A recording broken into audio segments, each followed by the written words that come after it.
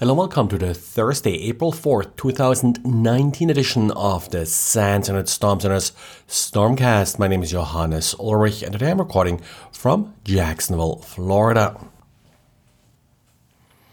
Today we got a diary by Jim, one of our handlers who is into reverse analysis of malware. He's actually also teaching a SANS class about this, and his diary is about how Hydra, the tool that the NSA recently released, compares to IDA, which is probably the most common tool that people use these days in order to reverse malware.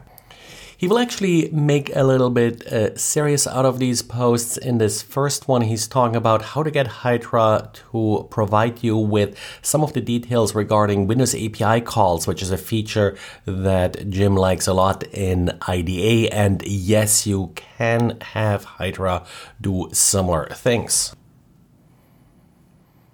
And of course, it's less than 2 weeks to the final tax filing deadline in the US. And this year, according to some reports, the tax filing season is going to be a little bit more confusing and painful for a lot of people due to all the changes in the tax code last year.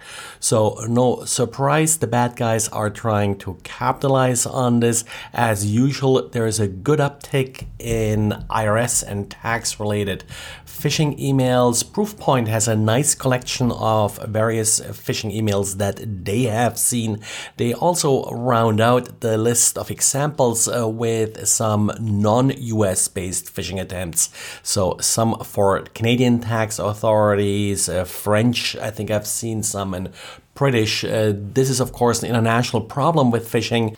And you'll probably find some good material in this Proofpoint post to include in your own awareness presentations.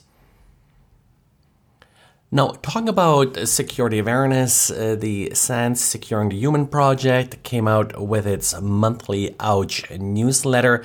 This is again the newsletter that you can share with your less technical friends and colleagues. This time it's about passwords, so picking good passwords, passphrases, two-factor authentication, and the like. And two things that really shouldn't go together are 550 million records of Facebook users and an unsecured Amazon S3 bucket. But apparently Cultura Collectiva, a company that came out with a game called At the Pool that then sort of ceased operations a couple years ago, had exposed just such a thing to the public. And UpGuard, a company that's looking for data repositories like this, came across it.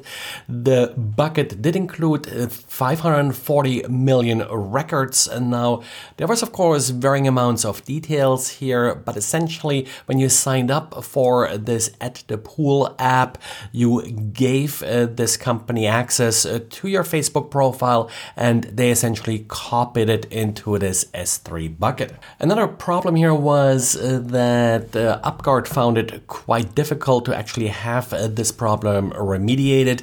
They notified Cultura Collectiva back in January, did get no response. They got a response from Amazon, but Amazon basically just told them that they notified the owner, and it took the immediate release of this article to have the data finally secured or removed. While Amazon does provide some assistance to its users to prevent problems like this, Amazon typically doesn't see it as their responsibility to secure data for the user. And in some ways, of course, they don't know what they would break if they're blocking access to data like this. And the Postgres database added an interesting new feature in version 9.3, which allows you to actually copy to and from a command on the operating system. So instead of just reading files and writing files to the operating system, a user with the read server file privilege is now actually able to execute operating system commands. But of course, by giving the user access to execute commands as the database user, you're essentially providing the user with super user access to the database. And the initial intent of these read server files and write server files roles was actually to separate those privileges somewhat, so to give limited privileges to users to read and write files in order to not have to make them all administrators. So if you upgraded Postgres to 9.3, double check if any of your users do have this read server files privilege that don't actually need it, because it now comes with some dangerous new powers. Well, and that's it for today. So thanks again for listening, and talk to you again tomorrow. Bye.